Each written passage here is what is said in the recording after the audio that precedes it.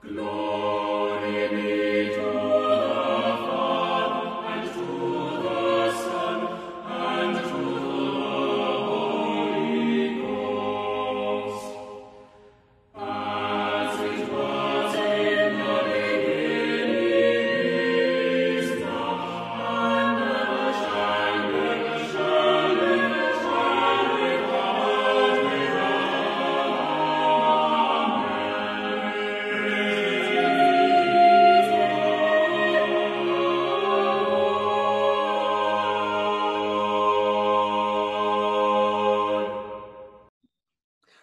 Greetings. Welcome to Haber Bros, a podcast for historic, cross-centered Christians.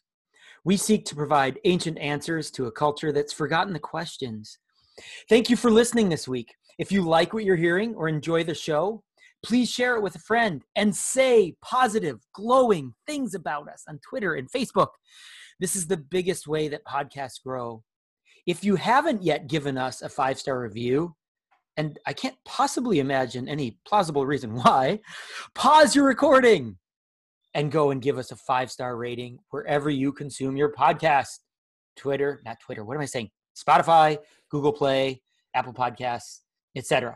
Unless you're driving. And unless they have like a 10-star system. I've never been on Google Play or Spotify. Is it like out of 10 stars?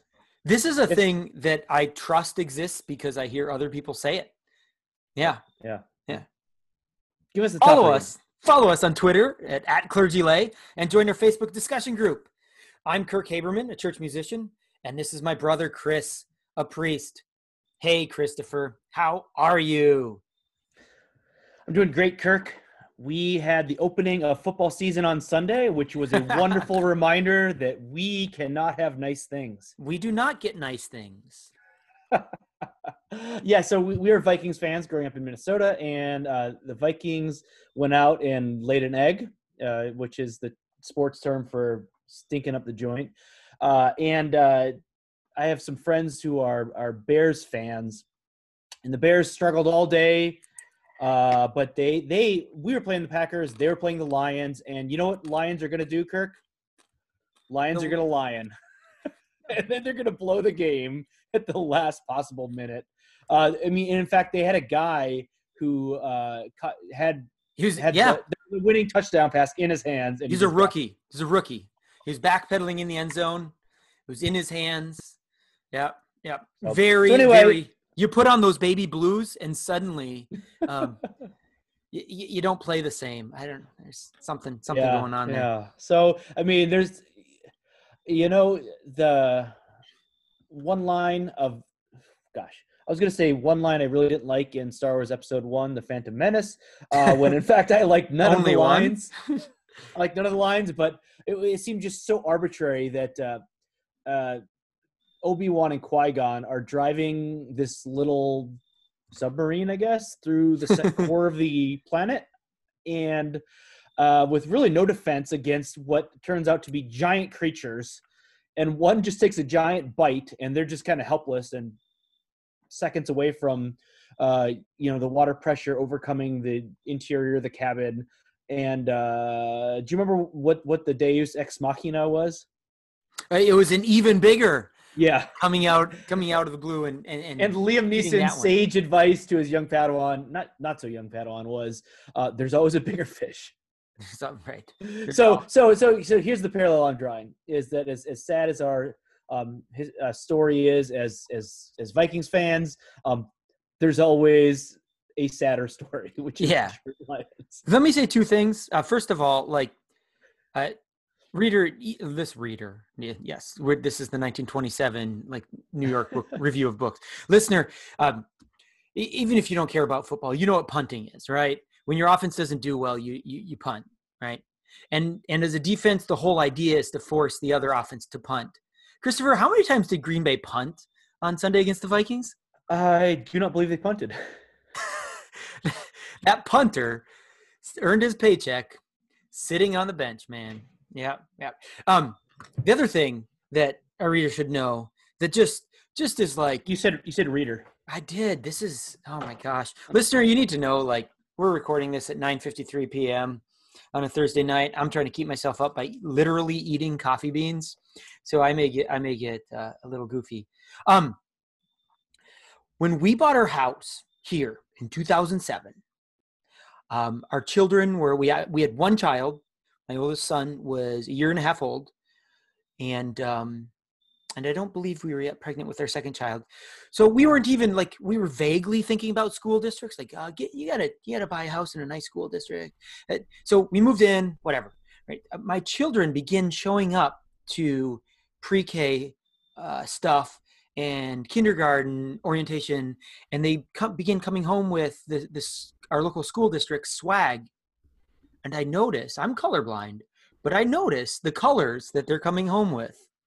And I realize that I have moved into a school district, and I'm in too deep now. I'm 3 years in by the time my kids are into school, that I moved into a school district with Green Bay Packers colors. Ugh. And so it is my great curse as my children grow up and I coach them in Little League and in basketball and watch them do all the things and go into gymnasiums and auditoriums for concerts. I see them and I applaud them and I smile as they wear the green and the gold, the Green Bay Packers colors.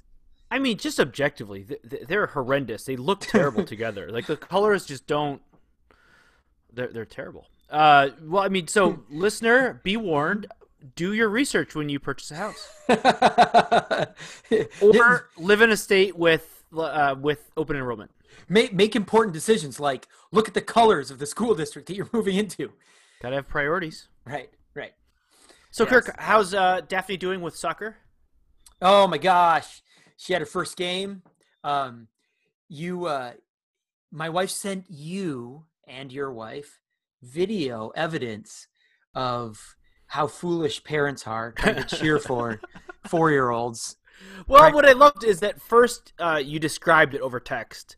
Just the chaos of watching what 4-year-olds, right? 3 and 4-year-olds, 4 and 5-year-olds, watching such young kids play soccer. But then comes in kind of the stupidity of the parents. And Kirk, I wonder if you could splice in just a little bit of your audio. If you can't, here's my impression: kick the ball, Daphne, kick the ball, kick the ball. Kick the ball, Daphne. Kick the ball, and she is turning and looking at him and just kind of shrugging, kind of like, this is my best effort. I'm trying my best. Kick the ball. Yeah. So there are several things that are going on there. First of all, with 4 and 5-year-olds. First of all, with 4-year-olds, let's leave the 5-year-olds out because that year difference is massive. With 4-year-olds, there are 3 basic categories when the kids step on the field. There's category number 1, which is, I know I'm supposed to go that way, and I know the other team's going that way. And I know the goal is to kick the ball that way into that net thingy. And I'm going to try to do that. And when they have the ball, I think they shouldn't get into the net thingy. All right. And then you have category number 2, which is I know the ball is really important. And I think that's my direction. And then you have category number 3, which is I wonder if I can find a clover here. Yes. And so it's interesting. All 3 are shaken out. And I would say Daphne was firmly in category 2. She scored 2 goals. I'm not sure how. She did. It was really funny. But then you're right. She would look over at me sometimes, and she'd give me a sheepish smile and a shrug, really? I have to take the ball from them? I have to. So we both in practice and at home with practicing tackling. Right? And think of how counterintuitive this is to a right. Yeah, it's kind of impolite. Her entire life, we've been telling her that don't take away your brother's toy. No. You cannot take his toy. That is his. Do not touch that. And now we're screaming, "Go get him! Kick him in the shins and take his ball!"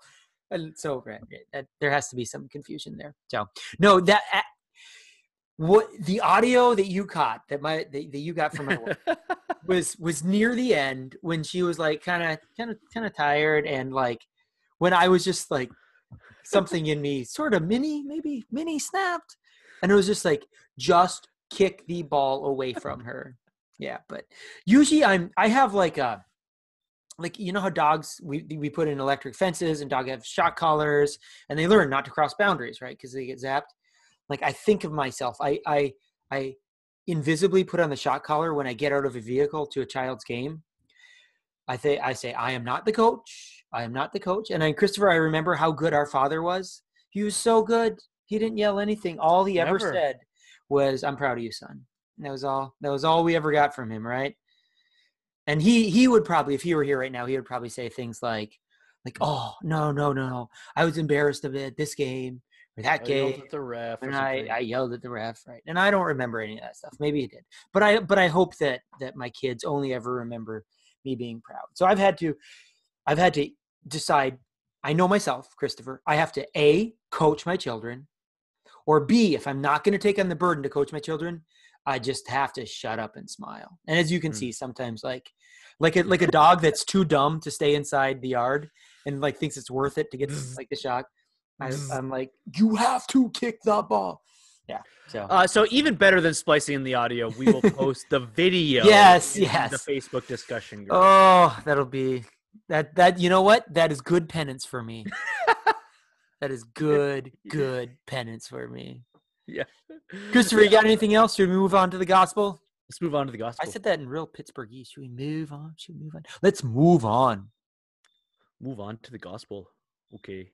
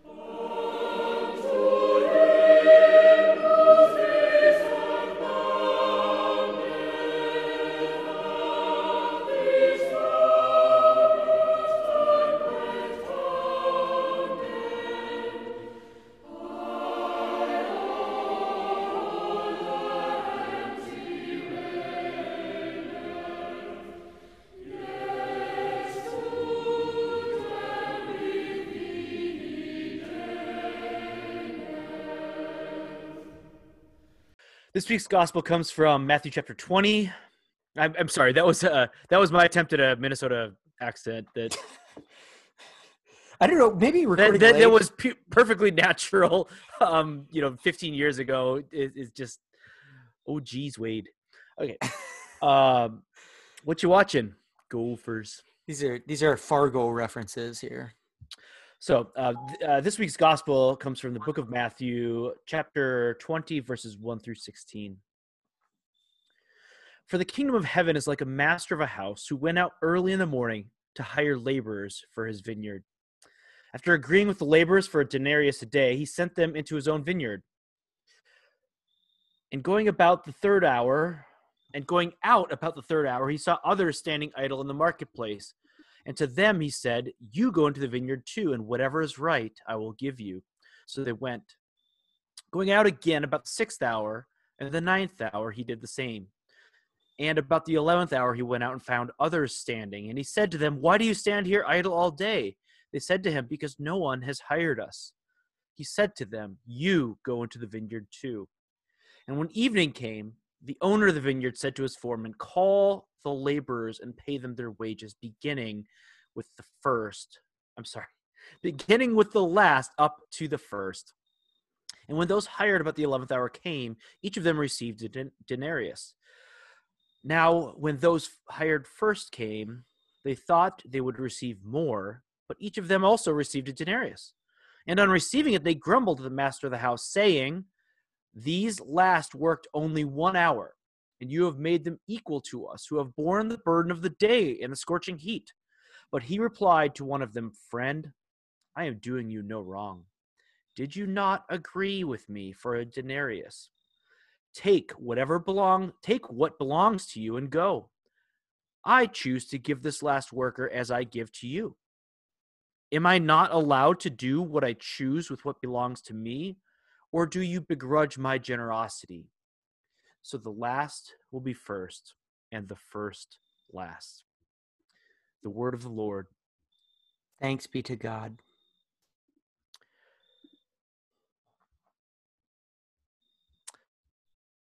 So this story comes on the heels of Jesus' encounter with the rich young man. And like much of this Gospel of Matthew, it emphasizes the upside down nature of Jesus' kingdom. And these stories are linked together with this saying, many who are first will be last, and many who are last will be first. This is a quote that comes immediately before today's reading and is also the last verse of today's reading. So it's bracketed by Jesus. And so this links them and kind of emphasizes the nature of the kingdom. Those who would be first are last, and those who would be last will be first. And so it's also tied thematically in this way, that the encounter with the rich young man I talked about a little bit last week, it's more than just the response of the young man. There's this whole other thing after that. So yes, the young man goes away because he had many possessions. But we also see the response of the disciples. Last week, I talked a little bit about the legalism inherent in the question, what must I do to inherit the kingdom of God? And the reality is that he loved money more than God, and Jesus used this as a chance to teach his disciples. He says, after this, again, there are many verses here of Jesus' encounter, or of his teaching based on this with his disciples. So there's a lot more than just the story of the rich young man. He says, only with difficulty will a rich person enter the kingdom of heaven. Again, I tell you, it is easier for a camel to go through the eye of a needle than for a rich person to enter the kingdom of God. Think about how shocking this was for them to hear. In their eyes, in that day, wealth would be a sign of favor from God. Anyone who is wealthy would have been considered blessed by God, because God is the one who, all things come from God. And here Jesus is saying, nope, actually, wealth makes entry into heaven much more difficult. And so his disciples, their response is fascinating. They said, so they're like, well, then who can be saved? If this rich man who keeps the law and whose wealth seems to be an indication of the Lord's favor, if he can't be saved, what hope is there for us? It's kind of inherent in the question, you know. All they say is who could be saved, but that's kind of the implication there. Now Jesus replies, with man, this is impossible, but with God, all things are possible. This reality that we've been reading through if you're in a lectionary church, I've been reading through the book of Romans, the theme of which is that God justifies the ungodly. And then we have Peter. We love Peter, but he's so often slow on the uptake. So now he's trying to justify himself. And he says, look, we have left everything and followed you. So the thing that Jesus tells this guy, to the rich young man, Peter's like, look, we did that. We left everything and followed you. The rich dude didn't do that, and we did. He may not have left his riches behind, but we left what we had. So we didn't have riches, fine, whatever. But we left what we had. You've got to have something special saved up for us. And Jesus says, yes, but not in this life. But in the life to come, you will receive 100-fold what you've sacrificed in this life. And then he ends that teaching with, many who are first will be last, and the last first. So here in chapter 20, Jesus launches into a parable, and he says, the kingdom of heaven is like the master of a house who went out early in the morning to hire laborers for his vineyard. And a little bit later, I'll talk about how this is pretty common practice in that time, to go find day laborers and then to pay them at the end of the day. This story is makes a lot of sense to a Jewish audience. The vineyard is a common imagery for the people of God, for Israel. That's a common image for Israel. We see it in Isaiah 5 and in various other places that Israel is the vineyard. But right away, we actually see something pretty strange about the behavior of the owner of this vineyard, that he sends not a subordinate, but he goes himself to hire the laborers, not just once at the beginning of the day, but repeatedly. He goes at the beginning of the day at 6 a.m., at 9 a.m., at noon, at 3 p.m., then again at 5 p.m. And this is not typical, but it is an insight into our Father. I've talked before about how much I love Luke chapter 15, where we see the parable of lost things. We see the lost sheep, the lost coin, and the parable of the lost son or prodigal son. We worship a God who loves lost things. And not only does God love lost things, all of heaven loves lost things. That we see that all of heaven rejoices at one lost soul who is found. I mean, this is something that I can imagine it's just raucous celebration at a repentant sinner turning to God. And so the imagery in this parable could not be more clear. God is the owner of the vineyard. The labor situation is not uncommon. So like the listeners would have understood this right away. Unskilled laborers go out early seeking work, and at the end of the day they receive their wage, which would allow them to feed their family that day. And later on I'll explain actually that this was found in the Old Testament law. So at 6 p.m. it's finally quitting time, and they lined up to receive their wages. The situation here is clear to everybody. Those who had started working early in the morning saw that more and more workers had showed up throughout the day, and it seems like they've kind of been keeping track of this, right? It's kind of clear that they know who the Johnny-come-latelys are, and maybe it's just a visible difference that they're drenched in sweat, they've got dust, and just look like they've worked all day, and maybe the new arrivals look like they've worked an hour, or maybe they're just paying attention to kind of their status and where they are. But when everyone sees that these newcomers are paid for a full day's work, I can only imagine the buzz that's going on down the line. Like the people that came at noon who are like, wow, like if the people worked 1 hour, got a full day's wage, and they're, doing some quick, math, counting on their fingers, maybe pulling out a pocket calculator, and just thinking about, this is a subsistence existence here that we're talking about, that this denarius would be basically enough to go buy some food to feed your family that night. This isn't enough to build a nest egg. So proportional pay would make sense, right? And certainly that's what they were hoping for. But when the master comes to the people who've been working all day, they receive 1 denarius, a day's wage. Now, they don't go to their union and file a complaint.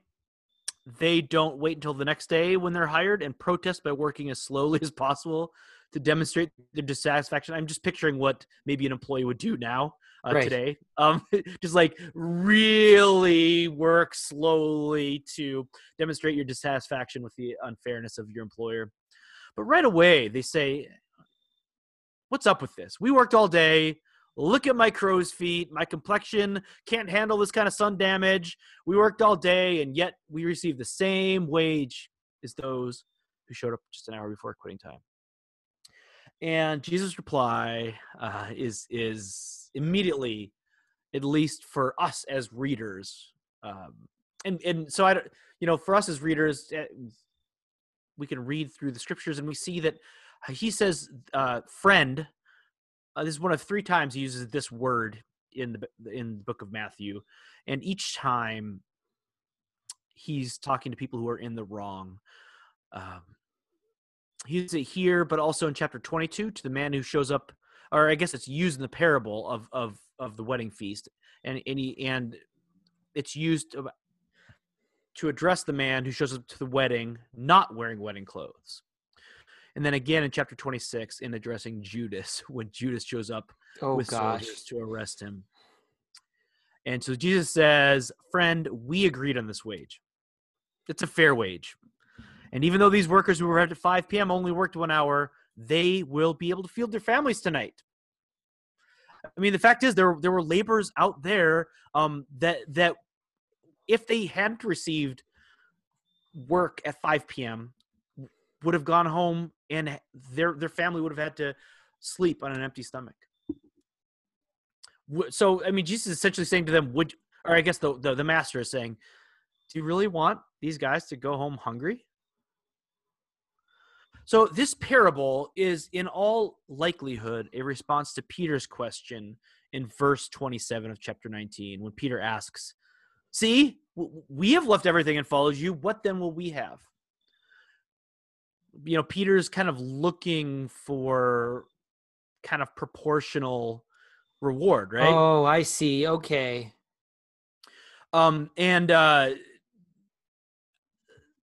So you're going to see people who turn to Jesus at 5 p.m. Peter's kind of telling this to Peter. He's like, you're going to see people turn to me at 5 p.m. and be welcomed into the kingdom. Don't begrudge God's generosity towards them just because you have been here all day. Because it is the character of God to always show mercy. I mean, think about the criminal on the cross next to Jesus. He did not have a lot of time to amend his life. We talk about repentance and amendment of life. He did not have time to amend his life, and yet he was welcomed into the kingdom.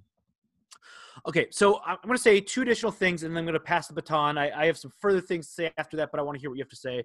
But just to warn you, these are not 2 short things, but they are just 2 things. Okay. All right. 1, it's interesting to see that the Old Testament reading that is paired with this comes from the book of Jonah. Now, when we think of Jonah, we may think about him being swallowed by a fish, or you may think of him not wanting to go to Nineveh in the first place and hopping in a boat headed the other direction, which is what got him swallowed by a fish in the first place. But the conclusion of Jonah is the most interesting part. Jonah avoided this whole thing because he didn't want to go to Nineveh and preach destruction to them. But he did preach destruction to Nineveh because of their evil ways. And what happened? They believed God and they fasted, it says, from the greatest to the least. And the king decreed that everyone turn from his evil way and from the violence that is in his hands. And so what it says is that when God saw what they did, how they turned from their evil way, God relented of the disaster that he said he would do to them. And then here's the interesting sentence. But it displeased Jonah. Yep. And Jonah went out and he watched the city to kind of see what would happen. And God appointed a plant to grow and give him some shade. And Jonah loved this. It comforted him. It gave him shade. And in the midst of kind of his misery of being like, I've been through a lot. I was on a shipwreck, or they threw me in the ocean because of the storm, and I was in a fish for 3 days.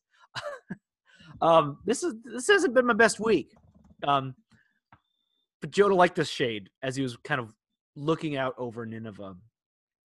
But then God sent a worm to attack the plant, and then the sun and the heat got to Jonah, and then Jonah had the gall to complain to God. And God turns to him and he says, "You're angry because this plant died. You did not labor to plant it or nurture it. It grew without any aid from you, and it died, and now you're upset. Should I not pity Nineveh, that great city, in which there are more than 120,000 persons who do not know their right hand from their left?" Listener, I hope you can see how these are thematically linked, where God's like, do you really begrudge my mercy? It's God's prerogative to show mercy to whomever he chooses. And you know what? Each of us enters by grace and not by merit. And so who are we to begrudge God's generosity? Who are we to question the Lord's welcoming of sinners? After all, while we were sinners, Christ died for us. And Paul wrote that. And that brings me to my second point, and this one's a little bit shorter. Some people like to pit Paul against Jesus as if they're saying different things. Oh, that the message of God's unmerited favor for sinners is such a scandal for so many that Paul's writing on that is so scandalous that they can't handle it. and it makes people nervous, and so they pit Paul against Jesus. And yet, this parable is entirely consistent with Paul. They're not saying different things. They can't say different things because the Bible is in its entirety. It's the Word of God. We can't pick and choose our favorite parts. And we believe that the Bible is internally consistent. Paul and Jesus are handshake, high five, hashtag two best friends in their theology. And that's what this parable is about. It's about God's amazing grace, which accepts us not because of our merits, but in spite of our sin.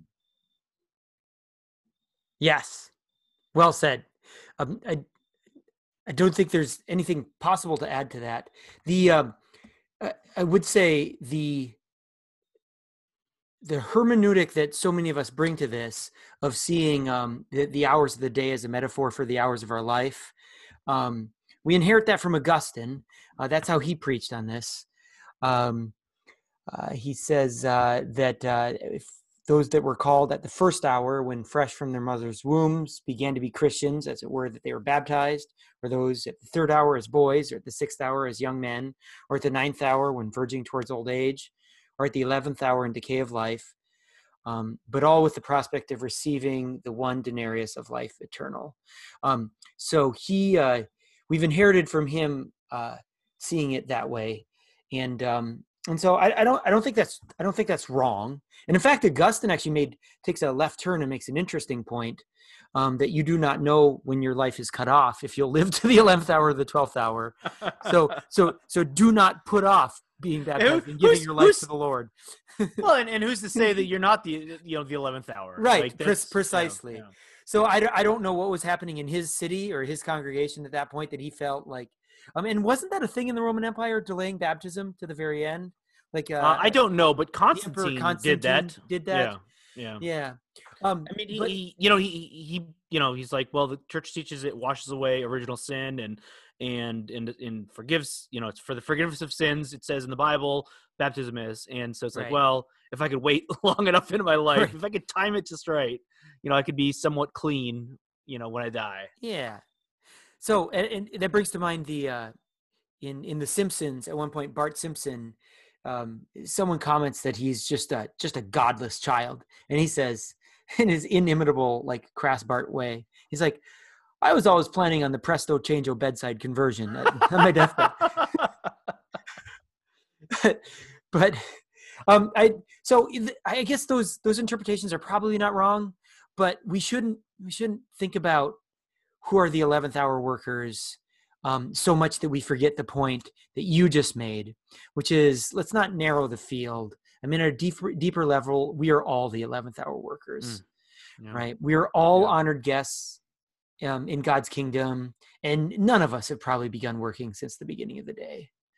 And so rather than trying to figure out what's the 11th, what's the 9th, what's the third hour, the point of the parable, both at the level of Jesus and in Matthew's gospel, throughout Matthew's gospel, is that God saves by grace and not by our worthiness.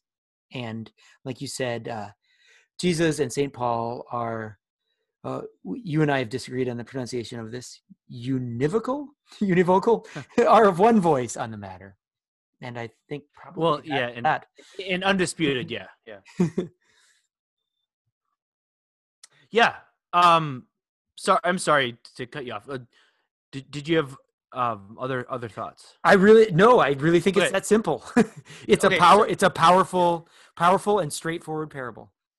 Yeah. So and since this is so familiar to us, and I kind of began my discussion in kind of with an understanding of who the owner of the vineyard is. But let's remember, at the original people who heard this would not have known that. So it's important when we read scripture to also put ourselves in their position, or at least to try to say, like, because all of scripture had a very specific meaning at its time, and it means something for us today. And sometimes those are very similar things, and sometimes those are very different things. Yeah. But the original hearers would not have had that information And so they would have just heard the story of just the injustice of this. And so their kind of moral scruples they'd be a little bit offended at just kind of the injustice of one person working a great deal and receiving very little reward, because they wouldn't have identified the owner of the vineyard as God. So you're saying it would have been a fresh and shocking Yes. metaphor. Yeah. Yes. Just did you bring this up? Forgive me if you already did. The practice of paying day laborers who were likely poor men, right? They weren't skilled enough to own their own, carpentry or masonry business or whatever. Day laborers, it was common, in fact, commanded in Deuteronomy to pay them. Yes. Yeah. So I was actually going to get to that. Yeah. okay. All right. And like as part of a broader point, because I think it would be easy as Christians to be accidental Marcionites. And so Marcionism is a heresy that says that essentially there are two gods, that there's like the Old Testament God and there's a New Testament God. People who because admittedly it can be hard at times to read the Old Testament and make sense of a loving God who sent his son to die, when we see we know that God is both God is both just and merciful, and yet we sometimes, if you don't read Scripture well, it can seem like the New Testament God is merciful and the Old Testament God is more just. And so we kind of, in a similar way, it's easier to see Jesus' criticisms of the Pharisees as kind of criticisms of the law. But like I said last week, that the Pharisees and scribes would build fences around the law, and in fact, the kind of the rabbinic interpretations of the law sometimes were very different from what the law actually was. I raise that to say that the law was good, and the law was just. That God's law, there was mercy in the law, and even when we see stuff that seems harsh in our day, things like an eye for an eye and a tooth for a tooth, was merciful in those days. The kind of contemporary attitudes were not. So eye for an eye is for what's the word I'm looking for? Proportional. Mhm. So like if an enemy tribe, sneaks in and attacks and kills a member of your tribe, you don't go wipe them out. You have justice and you take the person who did the killing to justice. But this idea of proportional justice is kind of a new and merciful and just thing, and that is the law. Parts of the law seem misogynistic as far as like women who are menstruating or things like that. But in fact, that was a mercy. That a man could not sleep with a woman who was menstruating, as a mercy on a woman at a vulnerable time of the month or after childbirth, so that they could not be abused. And that's the same case here. Think about how so Israel was to be a light to the world of the God that they worshipped. And think about this. So I'm going to read 2 verses from Deuteronomy. Think about the social justice that is found in the Old Testament. Yes. Yeah. It says, Yeah. you shall not oppress a hired worker who is poor and needy, whether he is one of your brothers or one of the sojourners who are in your land within your towns. You shall give him his wages on the same day before the sun sets, for he is poor and counts on it, lest he cry against you to the Lord and you be guilty of sin. Think about the justice that's found here. Yeah. Saying that, like, you do not take advantage of the poor. You do not build systems that kind of are built on the oppression of kind of workers or slave labor. So I just wanted to point that out. And think about that in contrast to the surrounding nations at the time, right? To the Egyptians, and then later the Romans, for whom like humans were just fodder to throw at their great building projects. Yeah. Just sacks of meat that would help them build stuff. Yep. Civilizations were built on the exploitation of workers, and God says, no, not so with you. Yeah. Yeah. Any final thoughts? Let's move on to theology.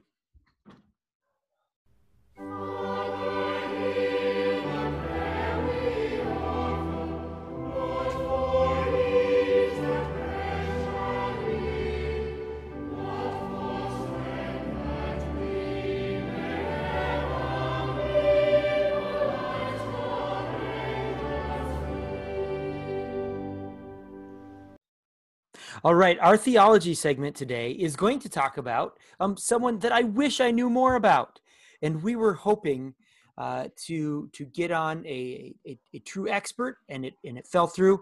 So I'm going to try not to get out over my skis and make out as if I know more about this man than I do, and I do want to know more about him.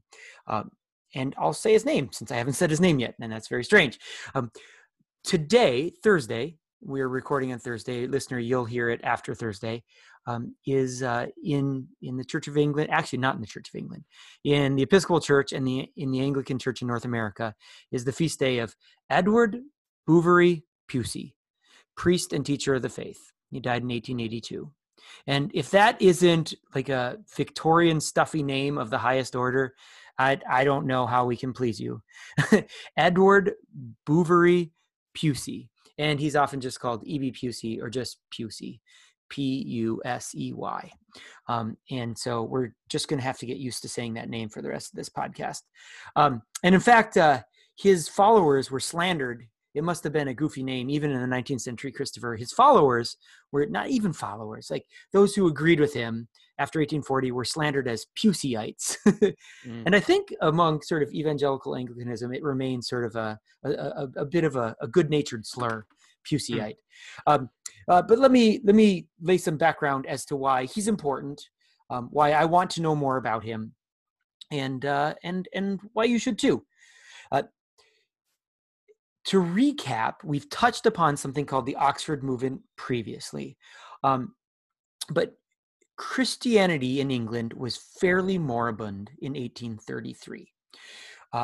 This is something called the Regency period. Victoria has not yet come to the throne, and there's a regency in England because, frankly, the heir to the throne was deemed unworthy. He was a philanderer and just kind of a wild man. And Christopher, you and I loved watching when we were younger Blackadder, where we got to see the Prince Regent just kind of waste his life away in a humorous way. And that was played by a young Hugh Laurie, who American listeners, you mostly recognize as House. This is actually a very immoral time in England. If you've heard of gin alleys, England is probably as drunken a place as it ever was. The Industrial Revolution hasn't quite kicked in yet. There's actually a great moral renewal in England that happens because of renewal in the English church. And it has... Well, and sometime we should do a segment on Victoria, who has been slandered and like in defense of Victoria. Yes. Oh, I am here for that. Yeah. You do a multi-part series in defense of Victoria. Yeah, absolutely. And there were two movements of renewal in English Christianity. One of them was evangelicalism. You might have heard of the name. Oh my gosh, it's late and I've forgotten it. The man who passed abolition of the slave trade through Parliament. Oh, now you've passed that to me. No. Yeah. Wilberforce, William Wilberforce. Yes, the Wilberforce clan was a famous evangelical family, and it was a great evangelical revival in England. And this was Wesleyan in nature. So this is about a generation after John and Charles Wesley.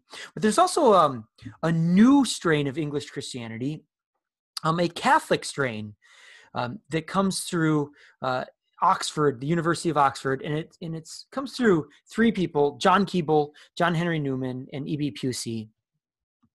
And very briefly, the whole goal was sensing that there was a really dangerous wind of liberalism that was blowing from the continent towards England, a new way of reading the Bible that read it not literally, but metaphorically, or maybe just as a good moral document.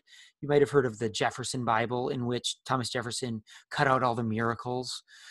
because, of course, miracles don't happen. People don't walk on water. People don't rise from the dead.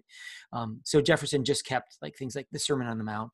There's not actually a lot left of the New Testament if you count out miracles, but that's sort of 18th century and 19th century liberalism, and folks like Keble, Newman, and Pusey were trying to strengthen English Christianity against that by extending the roots deeper than just the English Reformation, that recognizing that we are part of an ancient Catholic and Apostolic Church. And another time we'll talk maybe about John Keble. He was, I would say, the pastoral heart of the Oxford movement. He wrote moving poetry and hymns. He was a poetry professor at Oxford, but he hated being at Oxford because he loved rural parish life. He had a big family. He loved teaching cricket to the schoolboys and ministering to the old ladies, and he just loved kind of parish life and being a pastor. John Henry Newman wrote stirring sermons. He was the rector at St. Mary's Church, the parish church in Oxford. To this day, his sermons are quite stirring. I love to read them. They quite frequently give me goosebumps. He was the intellectual, the mind behind the Oxford movement. But Pusey is quieter. He is the devotional, the beating devotional heart of the Oxford movement. And so I want to touch upon his life very briefly and hopefully maybe make you a little curious about him and send you to read maybe some of the things he wrote, which I'm sorry are a little more difficult than Keble or Newman, and that may be why Keble and Newman are more read. So briefly, E.B. Pusey was a Hebrew scholar. That was his strength, and a monumental Hebrew scholar at that, at Oriel College in Oxford. This is one of the venerable and ancient colleges in Oxford. He met John Keble and John Henry Newman. They were all three fellows there, and they must have really hit it off. His association with the Oxford movement begins in 1833 when he writes a tract on fasting, a tract that was, think of it as sort of a Victorian blog post. And sometimes these people are called tractarians because they wrote 90 tracts, part of something that became called Tracts for Our Times. And a year later, then he writes a series of tracts on baptism. And these are really, he doesn't intend for them to be shots fired, but they are shots fired. And I'll explain that as well. He also writes a sermon in 1843 and preaches a sermon on the doctrine of the real presence of the body of Christ in Holy Communion. And as a result, is suspended from the University of Oxford for 2 years from preaching. He may not preach for 2 years because of that. However, the notoriety from that really helped the sale of the tracts. And so it unintendedly probably elevated the status of the Oxford movement and spread it throughout the land even more. He was kind of abuse was kind of hurled at him, and he was mistreated for his kind of like he was not given an opportunity to defend himself. And just kind of one thing that I read was so generous in the way it described it. It said this suspension of preaching for 2 years, it said a judgment he bore most patiently. Yes. Like his just the way he conducted himself was just so saintly. Yes. So there is yes. Thank you for saying that, because this is really at the heart of who he was as a man, a warm-hearted, sincere, humble man who had trouble believing the vitriol that was thrown at him and simply assumed the best of his evangelical critics. And to be fair, there was an evangelical panic in the Church of England at the time. Now we're all kind of familiar with that there's a Catholic wing in Anglicanism, and we recognize it as legitimate and sort of part of our story and part of our tradition and part of how we worship and how we pray. And we wouldn't want to saw that leg off because we'd fall over, right? That was not how evangelical churchmen felt in the 1830s and 1840s. There was a genuine panic that this was crypto-Romanism that was coming to destroy God's holy church. And but you're right, he bore it so gently and so humanely. He built an urban poor parish in Leeds, which was a bustling industrial town at the beginning of the Industrial Revolution. So in the slums of Leeds in the West Midlands, he built a church called St. Saviour's at his own expense. Just built it.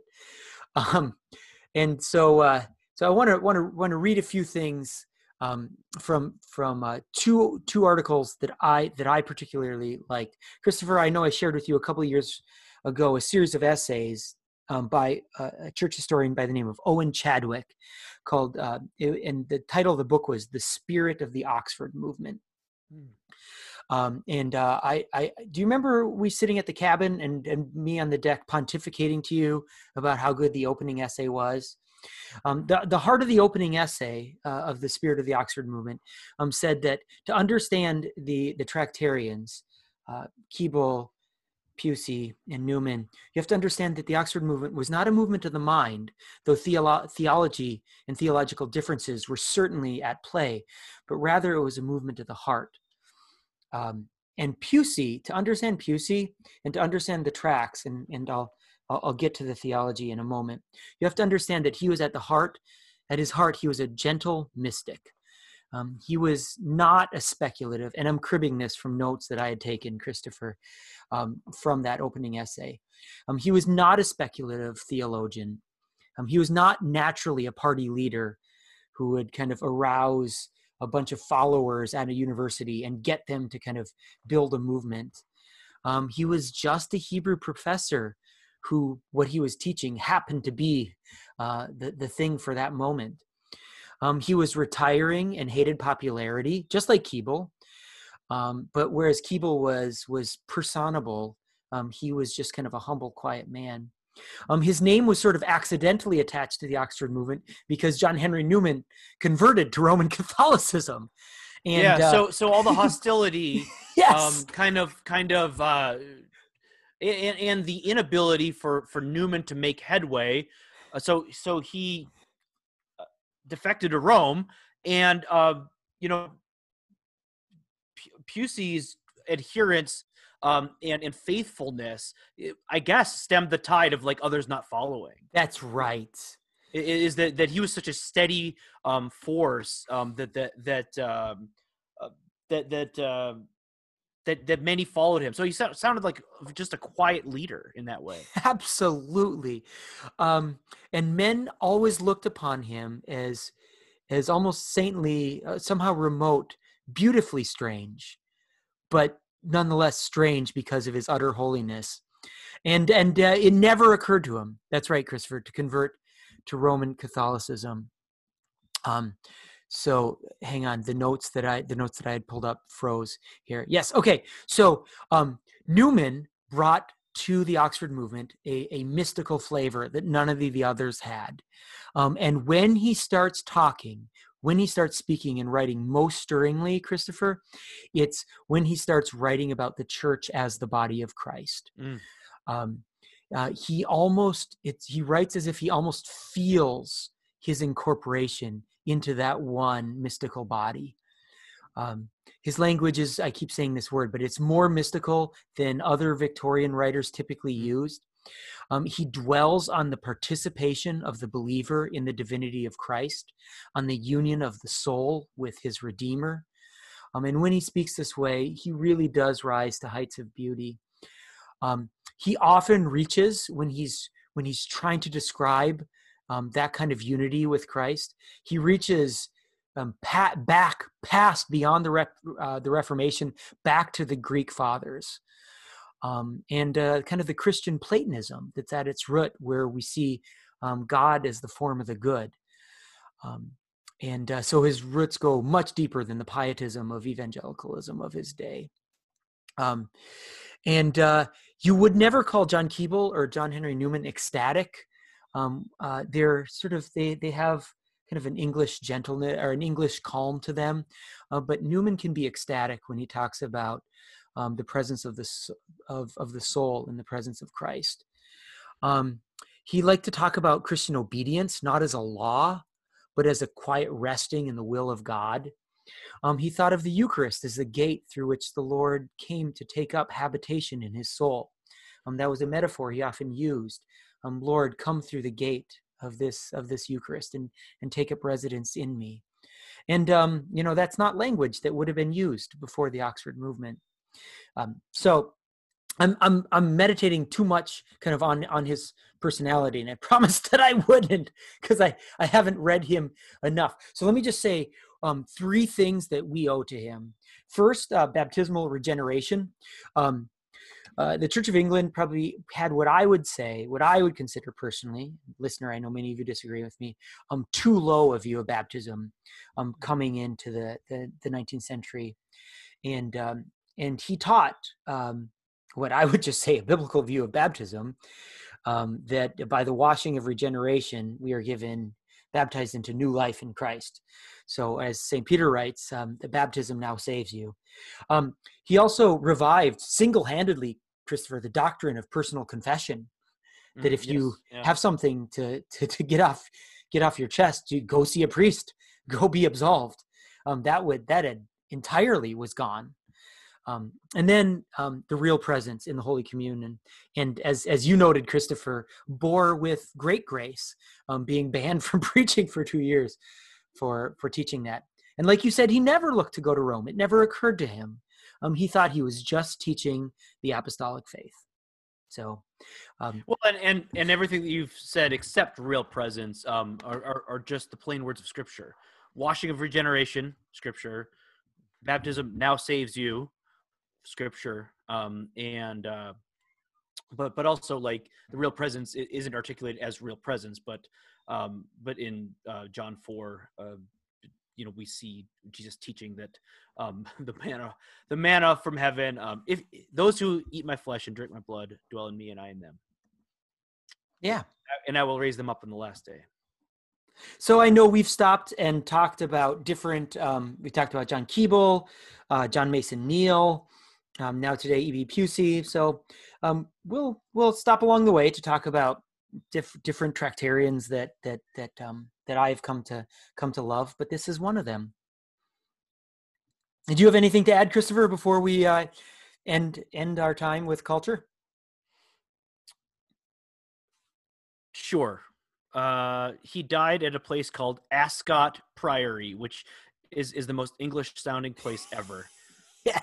Maybe there are multiple. Maybe Ascot can mean multiple things, but I just picture Ascot as like the big tie-like thing, like just a very upper crust kind of. Are there other uses of the word Ascot? Is that a place maybe as well? Perhaps. I have no idea, but you're right. That is a place where you would want some like, where you would have high tea and cucumber sandwiches on the lawn while watching a glorious game of cricket. I actually don't want people to think of that when they think of Anglicanism. It just was a bit on the nose. Okay. Yeah. Hey, I know. I was trying to wrap it up. I actually want to say one more thing. He was once asked. He hated. And Puseyism, he hated the word Pusey. I don't know that he hated it. Puseyism was used as a slur. And he was written to a lady, a popular lady, Mr. Pusey, what actually is Puseyism? And so he wrote a brief explanation. And I'll just read it and we'll end there. He said, quote, "It is difficult to say what people mean when they designate a class of views by my name. For since they are no particular doctrines, but it is rather a temper of mind which is so designated, it will vary according to the individual who uses it. Generally speaking, what is so designated may be reduced under the following heads, and what people mean to blame is what to them appears in excess of them." And he lists 5 things, and I'll say the 5 things. He lists actually 6 things, but the 6 is longer, so I'll just say the 5. One, high thoughts of the 2 sacraments. Right? So that's baptism, Holy Communion. 2, high estimate of episcopacy as God's ordinance. That is, the bishops are the servants of God, intentionally, not accidentally. 3, high estimate of the visible church as the body wherein we are made and continue to be members of Christ. Meaning the visible church matters. You can't be a Christian at home. 4, regard for ordinances as directing our devotions and disciplining us, such as daily public prayers, fasts, feasts, etc. 5, regard for the visible part of devotion, such as the decoration of the house of God, which acts insensibly on the mind. Meaning, we need to go to church that is beautifully decorated so as to call our minds to prayer. It's funny that these 5 Yeah. things were controversial Yeah. at the time, because these are things that Anglicans would assume today.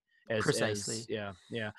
So I guess you got your one last thing. I'll do my one last thing, and really it's to toss it back to you to say that that he is remembered not only the fact that we're all Pusseyites now as Anglicans, Yeah. with those 5 things, but also there's a place called Pusey House. Mhm. And Kirk, I know that you hope to someday spend some time there at Oxford at Pusey House.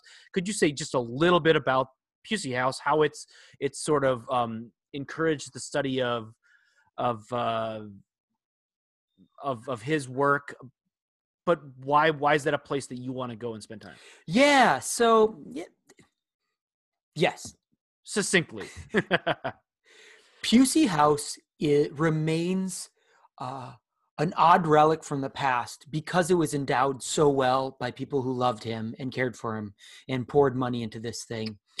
And so, much of whatever church body you're a part of, Presbyterianism, Roman Catholicism, Anglicanism, Eastern Orthodoxy, much of establishment at the highest levels of church governance has been infected by cultural trends. Pusey House remains a bulwark of classic ancient Catholic Anglicanism.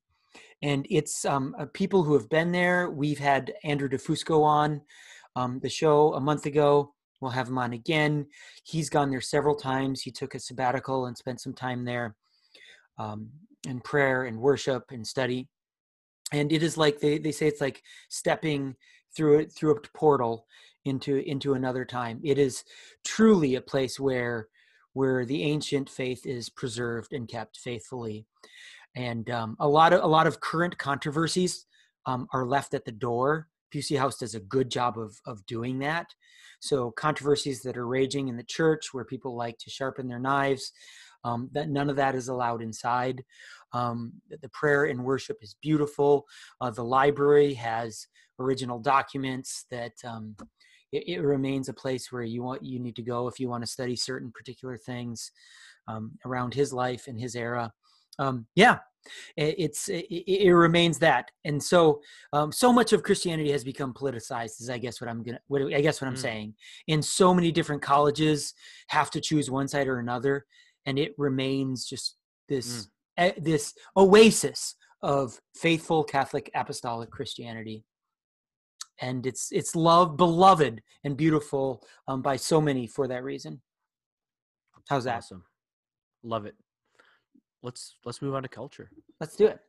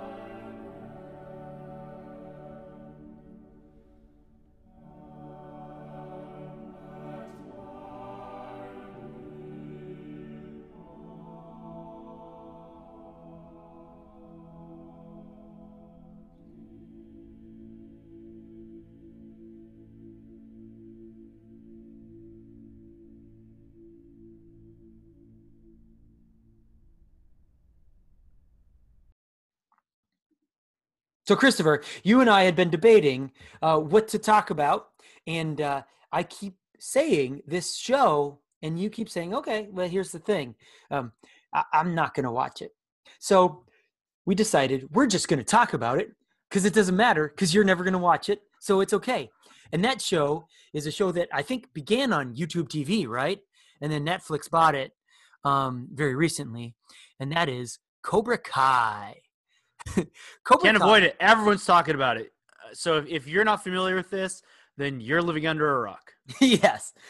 So Cobra Kai was, I think we have 2 seasons now. I haven't begun the second season. I'll be honest. I'm about to begin the last episode of the first season. So this is great. I can't give you spoilers, listener, because I don't know how this ends. In the 1984 film Karate Kid, we've got the hardscrabble Jersey kid that moves to the Hollywood Hills, the hills of the Valley in Los Angeles. And Valleys have hills? yes. Okay. On the sides. Okay. Remarkable All right. geographical feature. Okay. And he's the hardscrabble kid who isn't allowed, or he doesn't want to get into this dojo that's kind of all the elite, like Encino Valley. I don't even know the names of these neighborhoods, right? But anyhow, his nemesis is this kid who's been born blonde kid with a silver spoon in his mouth. And at the culminating point, at the end of Karate Kid, Ralph Macchio kicks his butt with the famous crane kick. Listener, I hope you've seen it because it's a great moment. Kirk. Now you need to share the video on the Facebook group of your kids reenacting the crane kick. Okay. Yes, we did have great Karate Kid family movie night to set this up so Kim and I could watch Cobra Kai. So Cobra Kai flips the script. And is it like the Wicked of the Karate Kid? I'd say it's more subtle and interesting than that. So the idea is, you love Wicked. I hate Wicked. I hate Wicked so much. Right. So the idea is that Ralph Macchio's character, immediately after, at the end of Karate Kid, his life, instead of being the hardscrabble Jersey kid, everything begins to turn up roses for him. So he gets an education, he gets a bunch of auto dealerships, and he ends up running like one of the top 2 auto dealerships in Southern California. So life is good. He's got a beautiful wife. He's got smart, intelligent kids. He's got a great home with a great pool in Southern California. Life is good. He's kind of happy. He's chill. He's got this corny but effective ad campaign for a series of car dealerships that plays on his karate childhood, like we'll chop the competition or something like that. And like he gives everyone a bonsai tree when they buy a car. And in the meantime, the antagonist, the wealthy Cobra Kai kid who faces off in the championship at the end, at the culminating moment of the Karate Kid, his life goes down. And he does not go on to get an education. He kind of, parties his way out of high school or out of college. And he's just kind of a contractor who's living paycheck to paycheck in a crummy apartment. He drinks too much, estranged from his wife, estranged from his child, made mistakes, just doesn't have the kind of emotional ability to patch up those relationships. And so just kind of, we see in the opening scenes, like every night kind of ends with him like nostalgically watching 80s movies while drinking too much Coors. And you and I actually, you were suggesting like what's up with 80s nostalgia? Because of course this all kicked off with Stranger Things, which I loved. I mean, that was just catnip for me. And I was born in 1979, so I'm at the very tail end of Gen X, but like legitimately Gen X. And so I grew up with, all these things. Karate Kid, I wax on, wax off. I remember going to a neighbor's house, Travis Erickson, Christopher. I went to his house to watch this thing, and I loved it. Grew up with Transformers, all that stuff. So I am that guy. But anyhow, we were wondering what's up with 80s nostalgia. And I think as we watch these old movies, Karate Kid, E.T. I think what's bracing about them is it's a mix of kind of the 70s anarchy in America. Like the 70s were just an awful time. Yeah. And then you have that still exists in 80s movies, right? There's a bit of an anarchy, both a moral anarchy and a sense that like there are no authority figures. Like the teachers are all incompetent, the parents are all absent. It's sort of like Charlie Brown, like a scenario where like you can't, even if the adults were to talk, it wouldn't make any sense. Wah, wah, wah, wah, right? Like that's all right. Ben Stein's character in Ferris Bueller's Day Off, right, is intentionally soporific, right? He puts everyone to sleep, right? Everyone's face is like bouncing off their desk. So but at the same time, we saw a return to optimism in the 80s. That's right. So you have that Ferris fusion. Bueller. Yeah. Yes. Yeah. Ferris Bueller, Chicago isn't a dystopia, like it's this beautiful city with parades and Ferraris. Yeah. Yeah. Yeah. And so I think 80s nostalgia is an interesting fusion of those elements. And I think younger people who are now watching Stranger Things and seeing kids just screwing around a neighborhood in bikes, and the parents don't know where they are and they don't care. I think there's the frisson of there's the thrill of transgression. But once upon a time, it wasn't transgression. That was just life as a child. But now with Cobra Kai, it's leavened now with, I think, maybe our modern morality that kind of maybe kids shouldn't be running around getting into fights like in back alleys and like throwing parties and drinking heavily at 16 and whatever and all that stuff that was in 80s movies. And it's interesting. Cobra Kai is interesting that way. So I think it's a fun mixture of the 80s nostalgia with kind of our current, maybe gentle moral commentary on the excesses of the 80s in that way. I know we're running out of time. I'll let you talk. I had a longer theory about the anarchy in 80s movies, but you wanted to say a few things about 80s nostalgia and maybe why we have an appetite for it. No, I didn't. No? I kind of want to hear more about like why everyone is going nuts over Cobra Kai. So part of it is the 80s nostalgia. It's just there's a feel good aspect to it to the nostalgia of it, but people also find it to be a compelling tale. Yeah. Okay. So I'll say more about that and I won't spoil it because I literally don't know how it ends. It's compelling because we get to see things fresh. I mean, as a kid, I didn't give two thoughts about the antagonist. What's his name? John Lawrence, something Lawrence is the name of that. Joey Lawrence, John Lawrence. Joey Lawrence was a different guy in the 80s and 90s. I think John Lawrence is his name. I didn't care about him. He got his butt kicked and that was great. And then I went into the backyard and did the crane kick, and I wanted to be Ralph Macchio. There's also so I just saw on Twitter today, someone did like a 2-minute commentary of the basketball scene from Three Ninjas. Oh yeah. No. Do you actually remember that, or did you see No, I remember Three Ninjas. I don't remember the basketball scene. Yeah, Three Ninjas. Like basically the Three Ninjas, these bullies show up, these bullies who are like a foot and a half taller than them show up to the basketball court and are kind of jerks to them. And the Three Ninjas show them up by, dunking basketballs, even though they're like 4'6" or something. Right. But I think there is something satisfying that just hits us in the pleasure spots of our brain, of a bully getting put in his place. Yeah. And so there's something very unsophisticated in just the satisfaction of seeing the underdog kid beat the jerk blonde kid in the tournament, and then you forget about it. And so you're saying it adds a little bit of subtlety and adds a backstory and adds pain and you kind of understand the bully a little bit more. Yeah, right. So the story it was a fun story, but it gets more interesting because it's not clear who you're rooting for, and you find yourself first hesitantly and then more openly rooting for Lawrence. And how many car dealerships does Ralph Macchio need to still be happy? And not intentionally but accidentally, people in Ralph Macchio's orbit continue to make Lawrence's life miserable. Mm. And he starts up his own dojo, and he calls it Cobra Kai. And it really bothers Ralph Macchio. And Ralph Macchio tries to go to the annual Karate Association meeting and uphold his lifetime ban, because Cobra Kai had a lifetime ban from the Southern California Karate Association.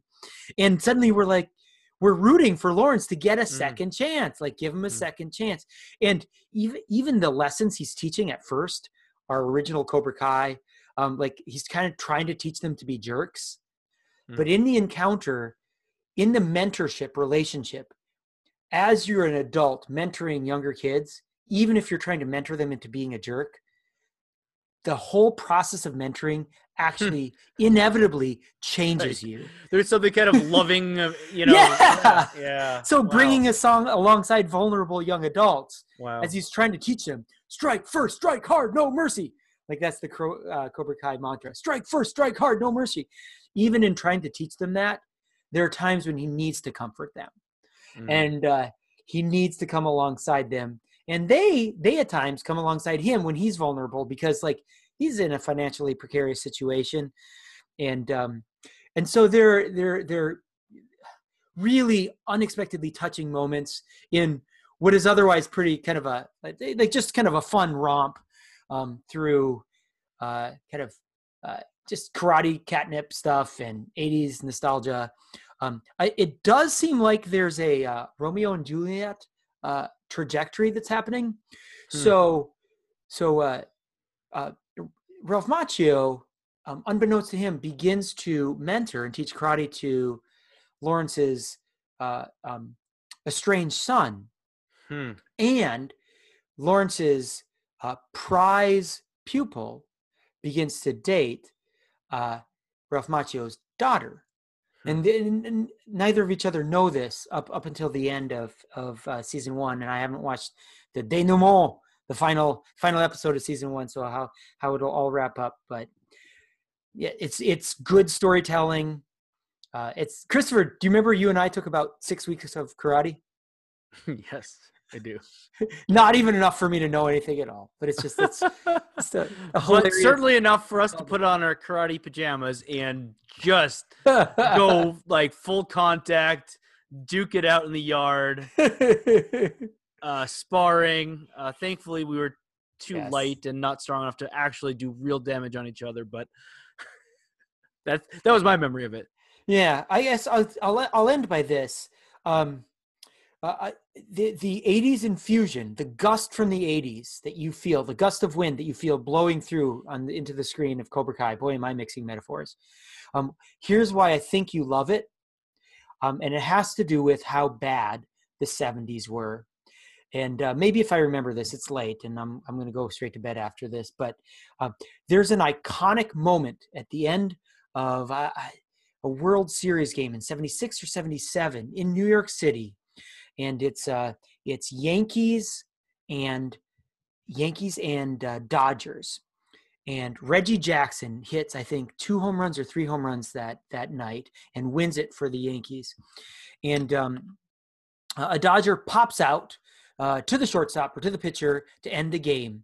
And Reggie Jackson was playing in the outfield at that point. And the announcers with old-timey, great accents is like, and the Yankees win it. And we'll head back to Los Angeles for Game 6. Oh, look at Reggie. Oh, you can tell he was a running back in his days at Auburn. And what is Reggie Jackson doing? Within 10 seconds, Christopher, there are people on the field. There's a cop kneeling on some hippie's head, smashing his brains out with a billy club. Like, as another hippie is like trying to rip it out of his arms. Reggie Jackson stiff arms 2 dudes, like bull rushes another dude, and then spins away from like a third guy to get to the clubhouse. Just to get off the field. To get off the field. As the announcers are casually in their genteel New York accents, George Plimpton accents, commenting on it, this had become ordinary. ordinary. Within 10 years, America had entirely fallen apart. I mean, New York City at that point had 5,000 murders a year, had rolling blackouts. It was a true nadir, yeah. Yeah. And so, I mean, if you watch any movies from the 70s, just kind of that there's a sense, there's a gnawing sense that we've seen our best. Yeah. And so you have that anarchy, the total moral breakdown, right? Divorce culture, latchkey kids, like parents can't be trusted. The adults are out to lunch. And yet by 84, the economy's turned around. Stuff is starting, like there's a renewed confidence and optimism. And it's this weird clash of anarchy and renewed optimism.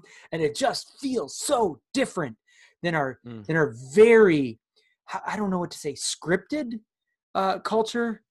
It's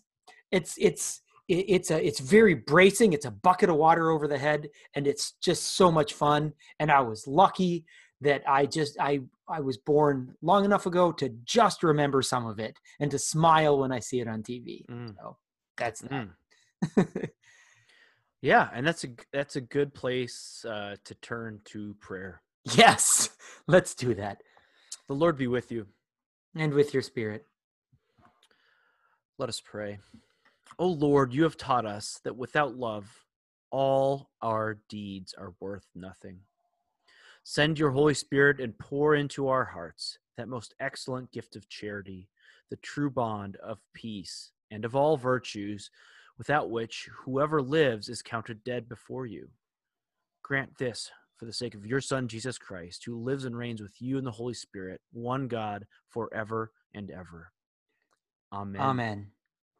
O God, our Heavenly Father, you raised up your servant, Edward Bouverie Pusey, to be a pastor in your church and to feed your flock. Give abundantly to all pastors the gifts of your Holy Spirit, that they may minister in your household as true servants of Christ and stewards of your divine mysteries. Through Jesus Christ our Lord, who lives and reigns with you in the Holy Spirit, one God, forever and ever. Amen. Amen. Lighten our darkness, we beseech you, O Lord, and by your great mercy, defend us from all perils and dangers of this night, for the love of your only Son, our Savior, Jesus Christ. Amen. Amen. The grace of our Lord Jesus Christ, and the love of God, and the fellowship of the Holy Spirit be with us all evermore. Amen. Amen. Next week, Kirk. Next week, Christoph.